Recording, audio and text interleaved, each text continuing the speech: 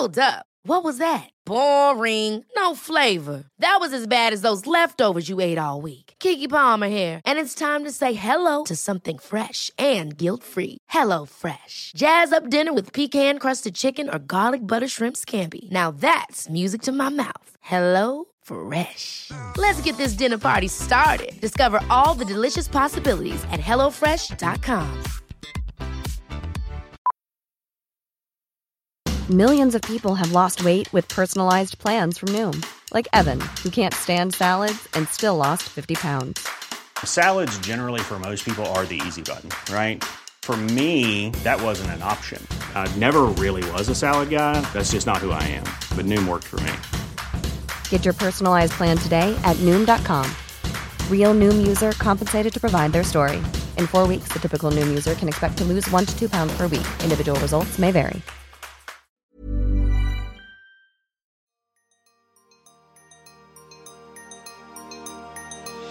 I'm Sarah Wilson, and this is Wild, a show where we talk with the biggest minds in the world about the ideas that can help us love and save our one wild and precious life together on this planet.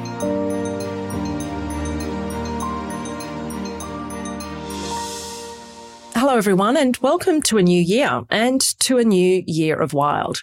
I took a few weeks off over the Christmas period, you might have noticed, and it was great. Well, actually, I've got to be honest, I got bored after a bit and realised, perhaps not for the first time, that relaxing for long periods is just not my thing. And it's the same with nail spas and, I don't know, things like baths with candles and doing banter and margaritas at long boozy lunches. It's just not something I like doing. Pulsing back and forth between high intensity, productive stuff and rest on a more frequent basis, I think tends to work better. Like, so taking an hour off a day or, I don't know, a day off a week to rest. And it works way better if I'm doing stuff that actually refuels me so that I can go back to the high intensity stuff. So we're talking things like hiking, camping, swimming. Anyway, it's a good realization to have at my ripe old age of, well, whatever. Anyway, all of which is to say, I'm glad to be back and connecting into dynamic conversations with you here again. This year, I'm going to continue the wild ramble, and I've locked in a bunch of really wild minds already for the year. And we'll be exploring some really interesting specific themes that are big and looming and I feel need to be wrestled with. So I'll also be adding a few extra features to this whole thing, and I'll do that in a couple of weeks, I think. Anyway, if I haven't already, and please feel free to do so while I do this introductory spiel, please do rate and review Wild with Sarah Wilson over at Apple or Spotify. Give it 5 stars, I don't know, a little blurb to say how much you like it would be wonderful, and share it with your friends. And also, if you're wanting to discuss some of the issues we cover in the conversations here on Wild, my Substack is where this happens, and that's sarahwilson.substack. You can look it up on the interwebs and the link is in the notes. But enough of all that preamble and hustle. Oh my God, I hate doing it. Let's get to today's guest. You might know the incredible woman I sit down with today as inmate Lorna Morello in the Netflix mega hit Orange is the New Black. I know Yael Stone because we met on Instagram when we started liking and commenting on each other's climate posts during Australia's Black Summer bushfires. Truly, I have met an incredible kind of gang of really great humans from speaking out on big, important, wild things on social media. And funnily, we've come to all follow each other. So I'm talking, I don't know, Juliette Lewis, Cat Power, if you know that singer, AOC, and of course, Yael. Now, at the time when I first came across her posts, I was really heartened, thrilled, and even shocked that here was a mega celebrity who was bold enough to speak out on our lacking Scott Morrison government. But Yael went further. She announced on Instagram that she was giving up her green card visa and basing herself and her family in Australia to reduce her carbon emissions. I mean, that's a massive sacrifice. She also committed to offsetting any future overseas gigs that she may have to take on by donating 50% of the earnings to climate action groups, which is super wild.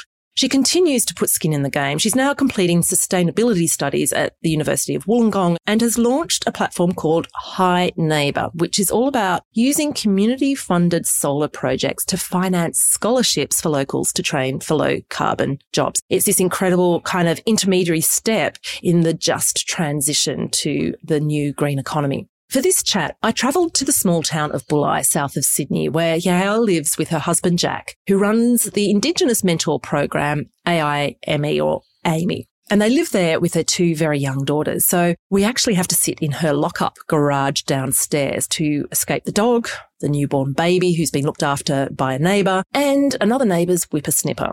We discuss where we stand on wokeism, the navigation of power, and the highly litigious and emotionally charged Geoffrey Rush defamation case. It gets emotional as we get into all the human complexities and we move beyond binary judgment with the ugly, tricky stuff of life. We talk about how we love navigating the weird, hyper-aware, self-conscious, messy time that we're straddling. And yes, with all the caveats and pronouns and so on. The subtleties of being a middle-class white lady and what we can really do to use our privilege for betterment is another topic that we cover off. This is the kind of chat I want to be having always with as many people as I can. I think you'll enjoy this one. Please enjoy.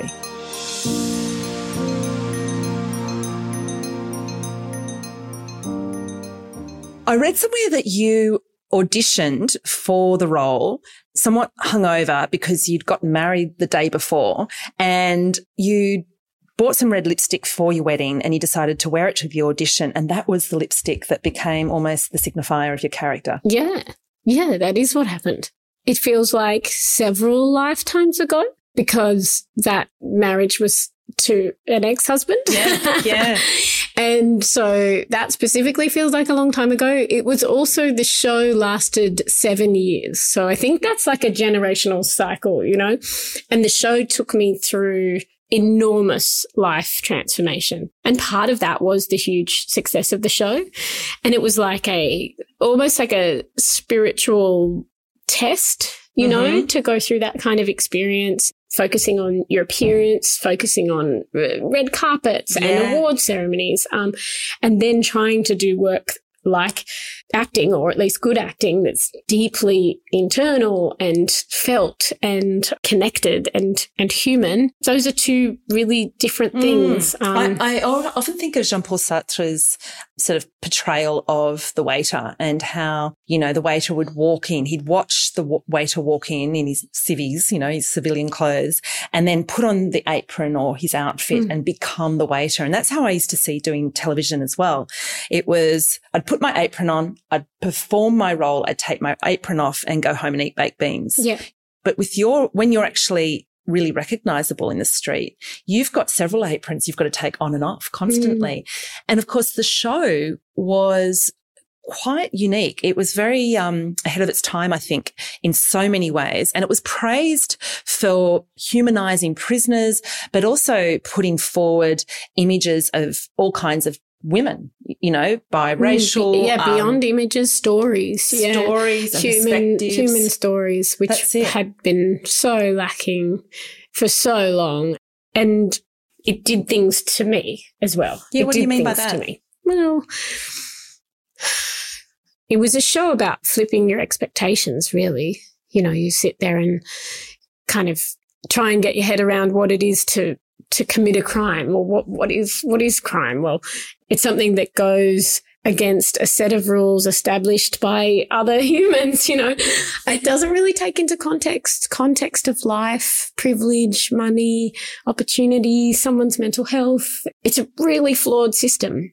Yeah. So when it's kind of like an amazing way to challenge all kinds of established ideas that we have in our life. I guess the legal system is one of our strongest versions of like rule and regulation that we have. And when you dissect it in a show like that and start to see, well, what is fair? What is just? You know, this idea of the Department of Corrections. What are you correcting? And if you're correcting, then you must have an idea of what is right and what is wrong.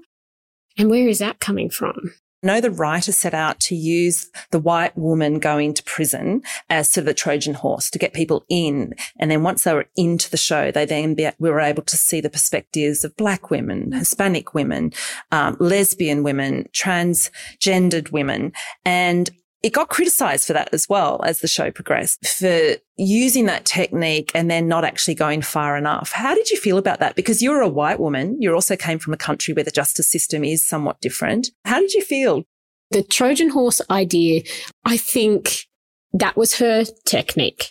Yeah. And that's acknowledging a world that is, has been told again and again, things are only commercial if they come in through a recognizable perspective of a white, sort of largely heterosexual, middle class perspective.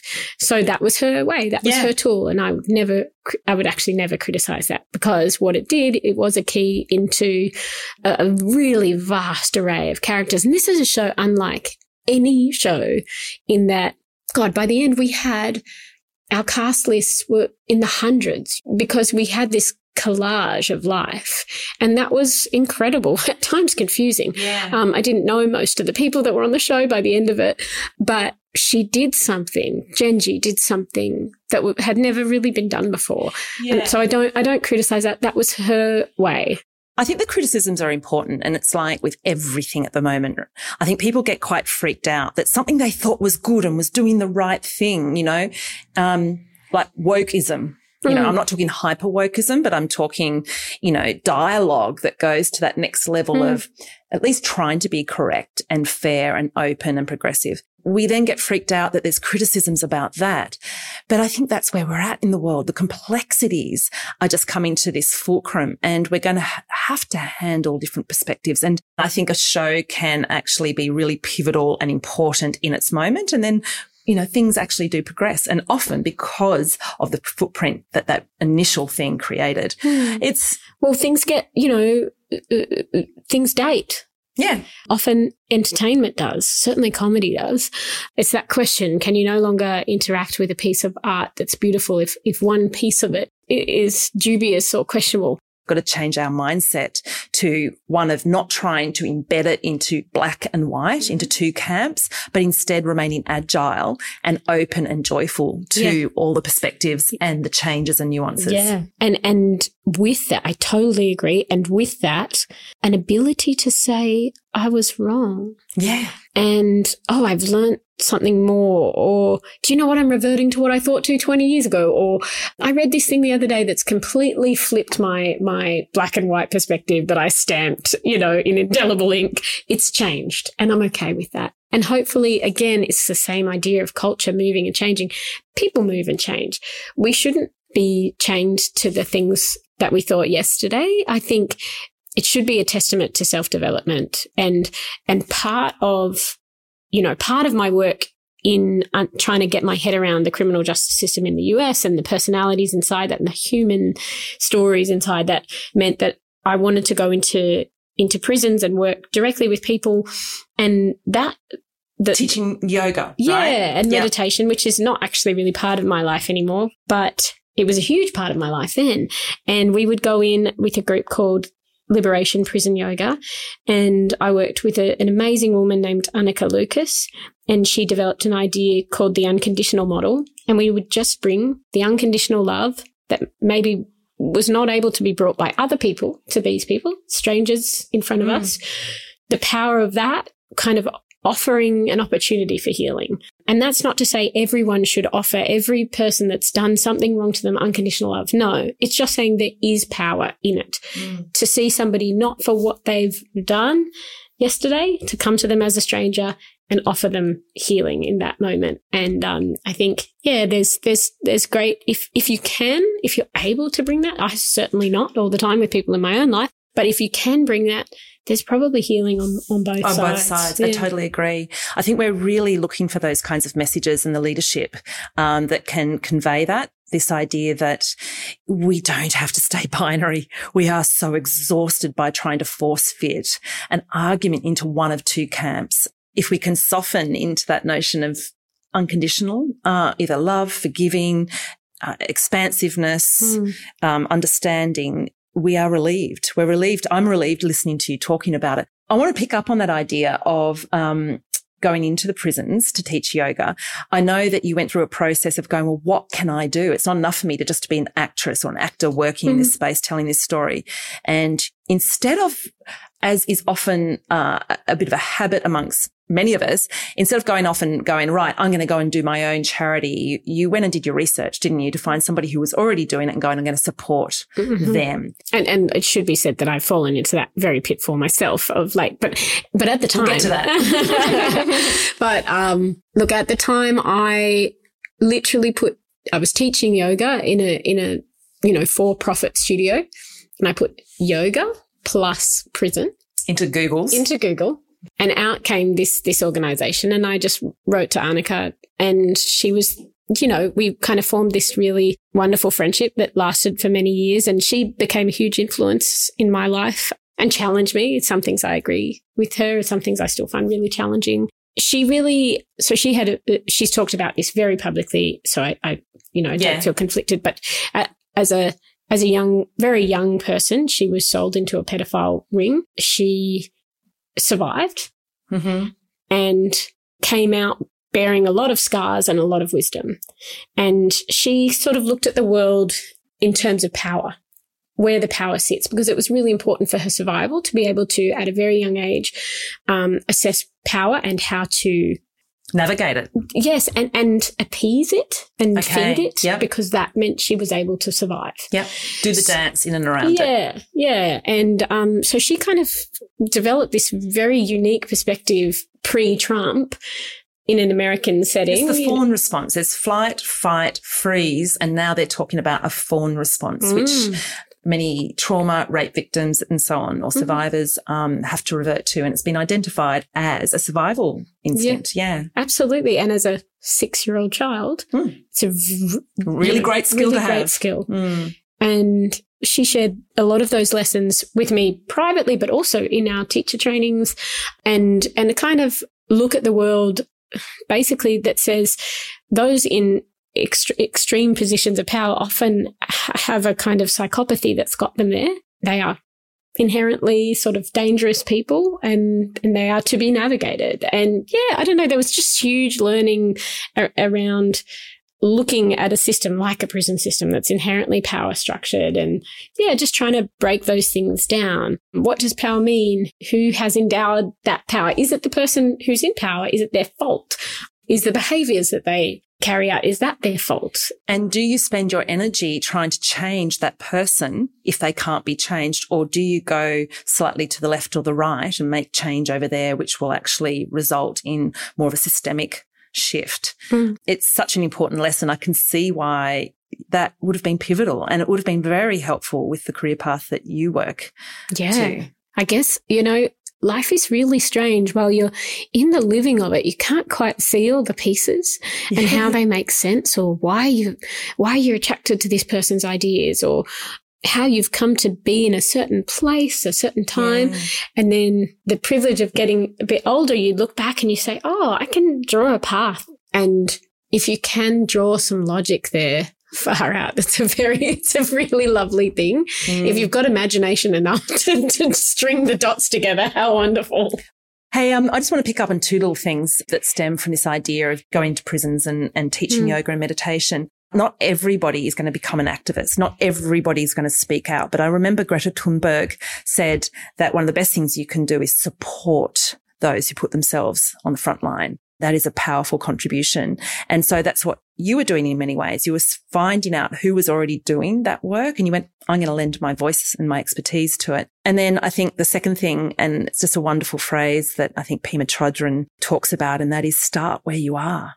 You had done a yoga course. You're a yoga teacher. You didn't have to go and reinvent wheels. As you say, you literally typed yoga, something you can do, and prisons. Often getting involved and being of service is so close to home. It really worries me that people think they've got to go way out beyond their comfortable zone to help. Often it's just about going one step further, one step in front to provide help and contribute to whatever cause is important. Yeah. And it's extraordinary to build on that, how gratifying that is to give a little. Yeah. Or give a lot. how much it gives you personally. It's in the end turns out to be quite selfish because it's very nourishing. And my partner and I always talk about there are many doors to the house, you know. We don't know where we're going. And when we open ourselves up to kind of service or helping or contributing, you sort of don't know where it's going to take you. It's another dot. Yeah. Yeah. I mean, on that page. It's cumulative. It can be. Yeah. And that can be life-changing.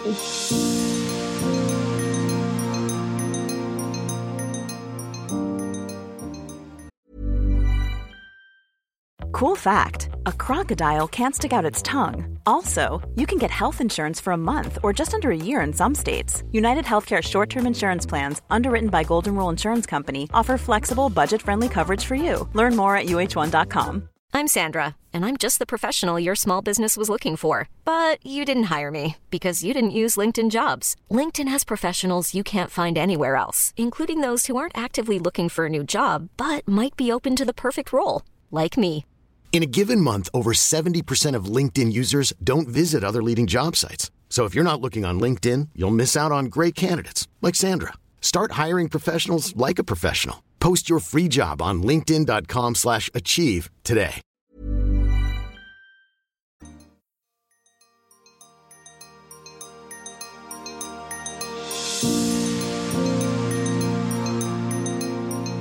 You did come out very bravely, very courageously, and spoke out on your experiences working with Geoffrey Rush. And it was following, I think, a defamation case that he was running here in Australia. And I think you'd been asked to be a witness against that defamation case, which was in response to allegations that had been made of sexual assault by somebody else. Off the back of all of that, you did an interview for the New York Times and the 730 Report.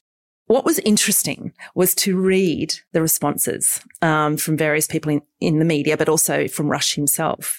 I think there was a statement, "I'm sorry if I offended you" type of apology.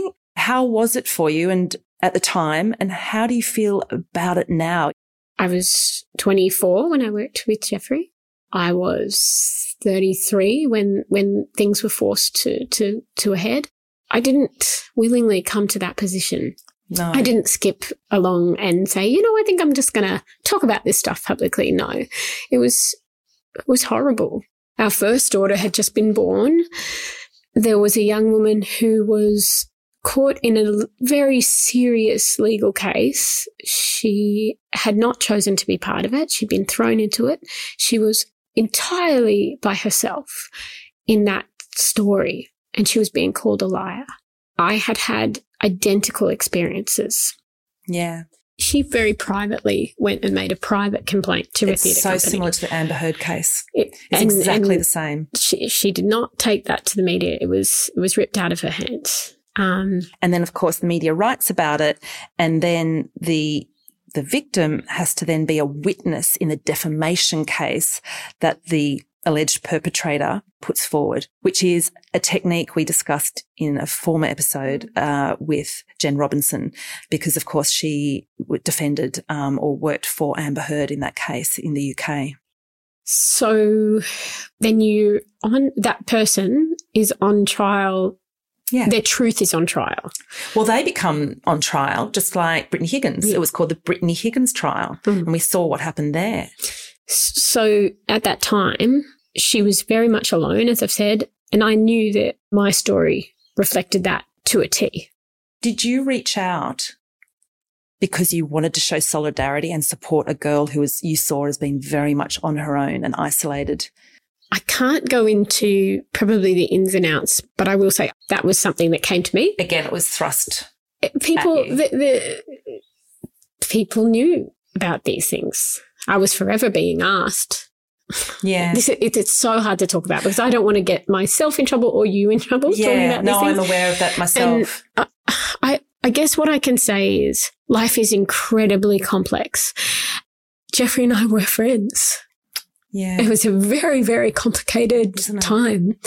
And sometimes we're not often asked, our friends aren't perfect, but we're not often asked to face our friends in court. Yeah. And I was actually witness in that trial. I was witness X. That's it. But the judge disallowed witness X And we'll never know why. Yeah. But I can say Witness X had a testimony that totally supported EJ, because that my experiences were like a mirror. So we'll never know why Witness X wasn't allowed, but I wasn't allowed. Yeah. And so then you spoke out, but in the US, you were, firmly ensconced in New York at the time, and Lee Sales flew to the US to do the interview. And I know that you said, and by the way, I'm sorry to make you upset. No, it's I'm sorry / I'm so not hormonal. I'm sorry / not sorry, because these are the conversations that we need to be having. I'm so glad you point out the complexity of it and how close you were, because we are insane to think that we can keep conversations lighthearted and easygoing and simple in 2023. It's insanity. It would be really bad for this idea of the movement, of moving forward, of growth, because it's not black and white. And that's what I tried to do with Lee, was just say, look, this is really complex. It doesn't all come down to one man's bad behavior. It's a societal issue. It's a systematic protection of power. Again, it's these power ideas, and we support power. And when there's money to be made, power supports power. And, as I often have to say, by way of a caveat, it's a toxic masculinity it affects, I think, men just as horrendously as it affects women. Absolutely. Does Jeffrey want to have experienced these things? Absolutely not. No. And I don't know the guy, but I suspect not. No, I'm sure we have never spoken since then. But it's a horrendous impact for everybody. And, on paper, he won the case. And I say won in inverted commas. Nobody wins. This is a really difficult. He won that defamation case. Yeah. And, was awarded a sum of money. But what does it really mean when we're all hurting so much? In the final wash-up. Yeah. I think it's not enough in this era to say it's hard and it's complex and to leave it there. We still have to move into that tricky space, because if we don't, we're not going to progress. We're not going to save ourselves. Yeah, it just becomes all too hard, and you give up and you revert, or you say we were wrong. We were wrong to try and change. At the moment we're in a time where we have to say everything explicitly. We have to add caveats constantly. Yes. And footnotes to every sentence. Yeah. And it's exhausting. And I think when we talk about a woman, we've then got to say, and of course by woman, I mean, Yeah. And when we say land, or I'm currently in the suburb of XYZ, we've then got to acknowledge. And I have to say that I love that. I love that we're in a space where we kind of throw out the full rainbow of explanation. I enjoy that. I also like language. I think when we say things out loud and name things, there's a power called into action. And I believe that this is a moment in time. Yeah. And we're straddling something important. Yeah. And I love that you say that you love it, because I do too. And I think the more that we can say that and put it out there, the more comfortable people can be with the kind of weirdness and awkwardness. Yeah, it is awkward. I get it wrong all the time. And I'll invariably get it wrong in front of my Indigenous friend, or in front of my friend that's going through some kind of sexual exploration. Yeah. And I think that's important. I think the messiness, we've got to embrace the messiness of all of this. And embrace, like, why are we doing it? So rather than kind of droning off an acknowledgement of country, really thinking about what you're doing, because there is no point doing it if it's just like a kind of meaningless chant. But if you really sort of investigate what you're doing in that moment and dig into it, there's so much power there. If you're kind of just doing it to tick a box at an event, that's actually detrimental. It's harmful. Yeah, harmful. So I do look forward to a time when we move on and everything is implicit. And when we talk about land, we are implicitly acknowledging the custodians of the land that we're on. But we're not there yet. Yeah. We're not. So let's keep working away at the messiness of it and keep making mistakes and keep acknowledging when we make mistakes. And add layers to it, and a porch over here and a lean-to over there, and then a, balcony and then a Cape Cod extension. Like, that's how things get better. Yeah. I want to move on to your climate fight. I really like how you have done your climate engagement. You've referred to it as a war. And I agree with you on that. We can treat it very much like a war, but you particularly point out that it requires sacrifice. And this is something that is not discussed very often in our highly individualized culture.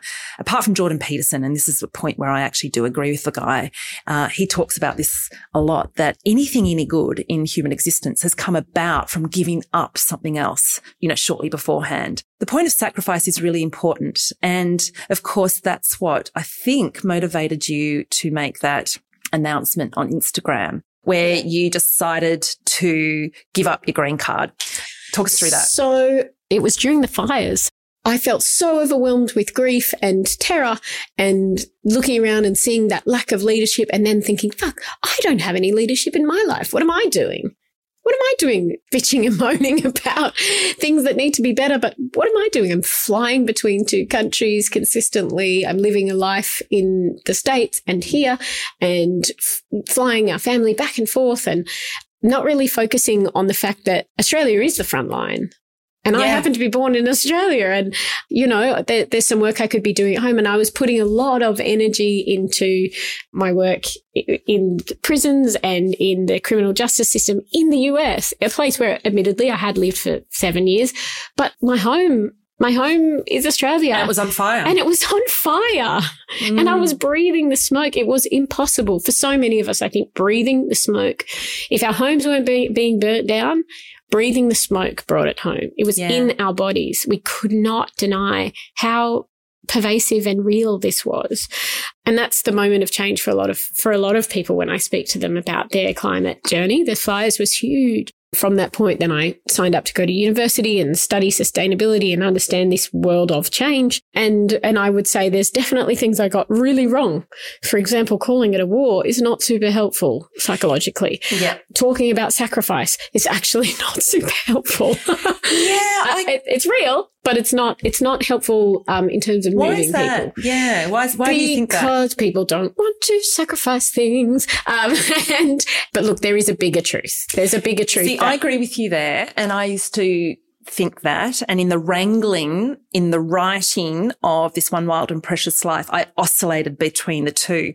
And where I came down on, I wrote the book in a way that I tried to make it sexy. Mm-hmm. Like I went hiking around the world into exotic places and tried to make it seem, like beautiful and free and the right way to live. And I stand by that theory. Absolutely. Like I make my sacrifices, quote unquote, in such a way that it doesn't feel like a sacrifice. It actually is joyful. So I think we need to have a discussion around this idea of sacrifice and pain and going without, and austerity and frugality and all of those kinds of things which we think are bad things and going to turn people off. My argument is we've got to make those things seem appealing because in fact they are. Well, that is exactly the journey that's kind of unfolded.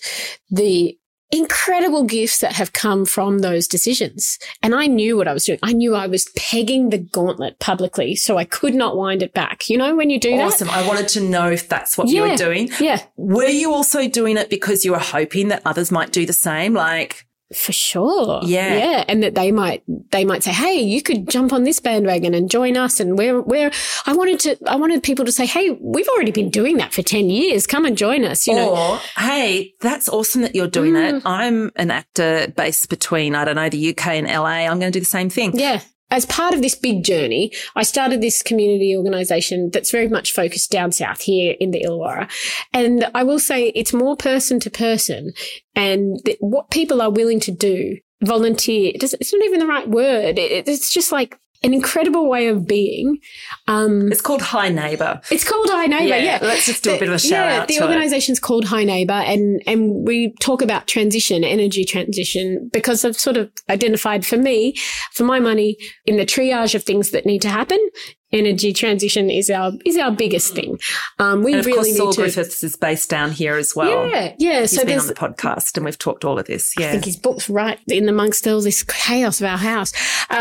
But for me, it was also about bringing humanity to this conversation. So our organisation is all about saying, hey, everyone's welcome. So give us the elevator pitch for Hi Neighbour. Basically, what Hi Neighbour does is we use the funds from solar rooftops to support workers who have been in high fossil fuel jobs transition into technical low carbon jobs. So basically we offer scholarships for people to train in things like solar, EV battery installation, induction cooktop stoves, all kinds of really practical things.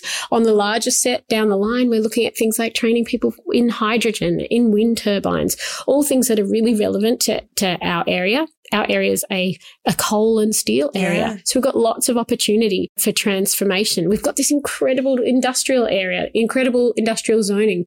We could very well be the hydrogen, wind capital next to Newcastle. We could be doing that. And it's all on the cards. Skilled labour force. Exactly. Who, from my experience, having spoken to various miners around Australia who are interested in all of this, and there's many who are, they're excited by it. Like, have you actually got some ex-coal miners or fossil fuel workers who've made that transition? When I was talking about that abundance, I was thinking of two guys that have become my friends and co-volunteers. And I guess it's one of the most unexpected sentences of my life. Daryl and Greg, a retired coal miner and retired steel worker who are so committed to this work, so moved by this work. That, for me, represents the whole ethos of our organisation. Yeah. It's not about where you've come from or what you've done. Those things are not wrong. We've simply been powering and building a nation the way we knew. Yeah. And now we know it's not so great for the environment. And we got to turn it around. We don't punish people for the past. And it has to be a just transition. Mm-hmm. It has to be fair because these people have livelihoods. Absolutely. Absolutely. And unions have worked hard to give good jobs and take care of people. We don't just rip things away from people because the science has changed. Yeah. And I think a lot of people are probably not aware of the extent to which the unions are really working in cooperation with climate activists. They're like, we want to make sure our members have new jobs in this new economy and as fast as possible because we can see this is where the money's going to be at. I find a lot of hope in that sort of juxtaposition, that sort of nexus where the different communities cross over. You have been quoted, I think, on a number of occasions, and I love this approach, that climate change is a wonderful opportunity and that it is open to all of us because there are other causes on the planet where I think we can feel quite self-conscious about stepping in, like the race debate, the gender debate. If you're a man, you can feel quite odd stepping into that space. But climate is something that we can all do. And I do love that you call it an opportunity. Is that, again, something that you've consciously thought through as a statement to co-opt people in the most helpful way? I lie awake at night with this stuff. I can tell. I'm sure you do too. Oh, yeah. I'm sure so many of the people listening do. And we have to bring a mental framework to this that will support us. I know from my own traps and pitfalls that if it becomes a bath of anxiety, we become paralyzed. And that's not helpful. It's not helpful for us, our children, ourselves. We stop. We're frozen. So when we change the way we talk about things and the way we think about things and bring an opportunity mindset and see all the good work that is possible, all the space that's possible, we can move and we can breathe again. Yeah. But it's, it's a mental dance every day. And isn't it? Yeah. And it's very conscious and it's been come out over, a number of wrong terms and doing the fear and the paralysis and then realizing you've got to find the joy to be able to keep moving forward. And that's what I would invite anybody who is listening to be conscious of. All of those stages are really cool. Like they're kind of all part of what you need to do, including staying awake at night, because this is important. And quite often, as a very seasoned insomniac, the way that I rationalize and come to some sort of peace with it, with my insomnia, is to go, all right, I can't get all my good my good thinking done in daylight hours. There's too many distractions. Vision actually stops me from thinking. So quite often, lying awake at night thinking through this thing is really important. Mm-hmm. And so I think that's something that I would really invite people who are listening and are feeling this way. It's good. It's part of the process. Yes. I would welcome any breastfeeding folks out there. It's a great opportunity to spin some wheels while you're breastfeeding in the middle of the night. Troubleshoot all the planet's woes. There is that silly thing of we got one life and it's wild and precious. Yeah, it's wild and precious. And it's worth feeling into. And do you know what? There are so many things I didn't know I could do. Yeah. Yeah. And I can do them now. It's kind of funny, there's I've forgotten her name now. Some American self-help woman talks about we can do hard things. Is it Glennon Doyle? I think it is. We can do hard things. And I often find myself saying that phrase. I've not read the book or listened to the podcast, but I know the phrase. We underestimate not only how many hard things we can do, but also the beauty of doing hard things. Much of our fear comes from having grown up in an era where hard, difficult, uncomfortable things are so taboo. Oh no, we've got a piece of technology that protects us from that. No, we're not meant to go there. It's not meant to be hard. If something is hard, we complain to the manager. We get outraged. And so much of our pain and discomfort and atrophy is as a result of thinking it's not meant to be this way. If you switch it around to actually, it is meant to be this way and this is perfect and this is exactly where we need to be at this point in history. We need to be sleeves rolled up, engaged, getting into community. And I will say fight. We get a bit nervous about using that word, but seeing the fight as a beautiful thing. What in the final wash up is left for you? What matters? It is no mistake that baby is crying. I know, right it's now. hilarious just as I asked the question. But it's perfect, right? So as soon as I heard the baby cry, my heart leapt. It jumped upstairs out of the basement, out of this semi-converted, ridiculous moist basement, upstairs to beautiful Marley crying up there. And you kind of gave me a heads up you were going to ask me this question. And I thought, holy shit, what am I? I don't have any answer for that. But the baby crying right in that moment is the answer. If our heart still leaps for somebody, something, there you are, Yeah. And I had this vision last night. It was these sleepless nights, and I was kind of thinking of a candle being lit, relit and relit and relit, and thinking about it like the consciousness of our lives with our body lighting on and off and on and off. And we have these we choose to have children despite this climate crisis. We light and relight ourselves to keep our hearts leaping. And I think for me, that's probably it. Yeah. When all else is gone, if your heart can still be moved, that's what's left. If you gravitate towards that light. That's made me very, very teary. I get what you're saying. That is the point. That's what we've got to steer ourselves to, lean towards wherever we can, is that light and that life. Humanity, it's humanity. Hey, I love this conversation. I can hear the baby now outside the roller door. Jazzy, we're coming. Thank you so much. Thank you.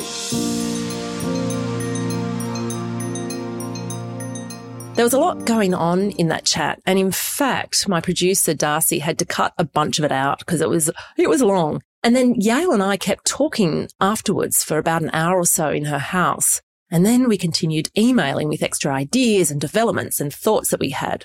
In fact, off the back of the conversation, she told me she reached out to a powerful, let's say, participant or colleague in the Rush case. And as she said, she did so in the name of complexity, rigor, and also forgiveness, which I think is a marvelous reason for doing just about anything, or at least anything meaningful. I'm super glad I've kicked off a new year with this conversation. It almost sets the tone for where I want to head in all conversations here and beyond in the rest of my life. I love the messiness and the complexity as an antidote to the siloed bifurcation that's going on around us. I love the idea of being honest with our place in any issue and being dedicated to being of service, finding our way to make things better in whatever way we can. And really, it can just be a matter of whacking a bunch of terms into Google and seeing where it all takes you. My wild friends, I'll see you next week.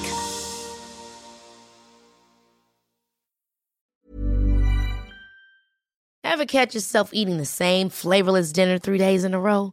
Dreaming of something better? Well, HelloFresh is your guilt-free dream come true, baby. It's me, Keke Palmer. Let's wake up those taste buds with hot, juicy pecan-crusted chicken or garlic butter shrimp scampi. HelloFresh. Stop dreaming of all the delicious possibilities and dig in at HelloFresh.com. Let's get this dinner party started. Hey, it's Paige DeSorbo from Giggly Squad. High quality fashion without the price tag. Say hello to Quince. I'm snagging high-end essentials like cozy cashmere sweaters, sleek leather jackets, fine jewelry, and so much more. With Quince being 50 to 80% less than similar brands. And they partner with factories that prioritize safe, ethical, and responsible manufacturing. I love that. Luxury quality within reach. Go to quince.com/style to get free shipping and 365-day returns on your next order. Quince.com/style.